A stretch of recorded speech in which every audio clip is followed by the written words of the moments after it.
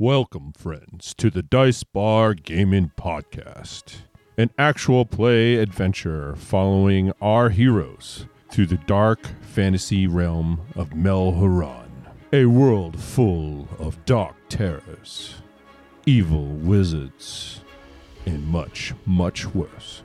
So please join our heroes through their adventures as they laugh. A sense of duty due to my own.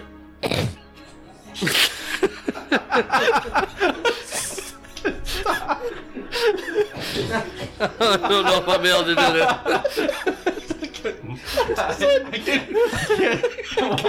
I couldn't get past duty. Love.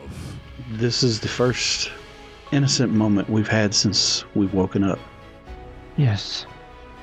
Strom hugs everybody. There's a Embrace three-way hug over there. Alistair's outside of it. Waving like this for Alistair. And turn around. Mourn. And these were great friends.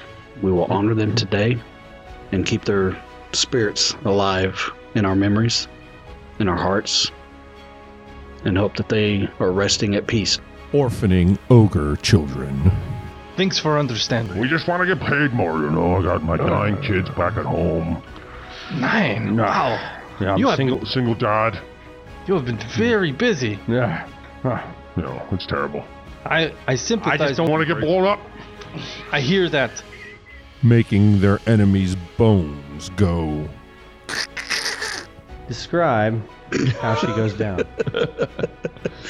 Just do a leap towards her and bring the elbow down on her head and just drive her head down so the neck just goes. You hear some satisfying pops, and she's shallowly breathing on her last gasps of life on the ground. All right, I beat up a girl now. And making creep meters go off. Long flowing robes. His fingers, you ever seen a Nosferatu old school vampire? Like the really, really long fingers? Mm-hmm. Is intertwined within itself. His eyes look unnatural to each of you as he looks at you, but yet almost through you. Yori Dawin. Oh man, my creep meter just went 100% off.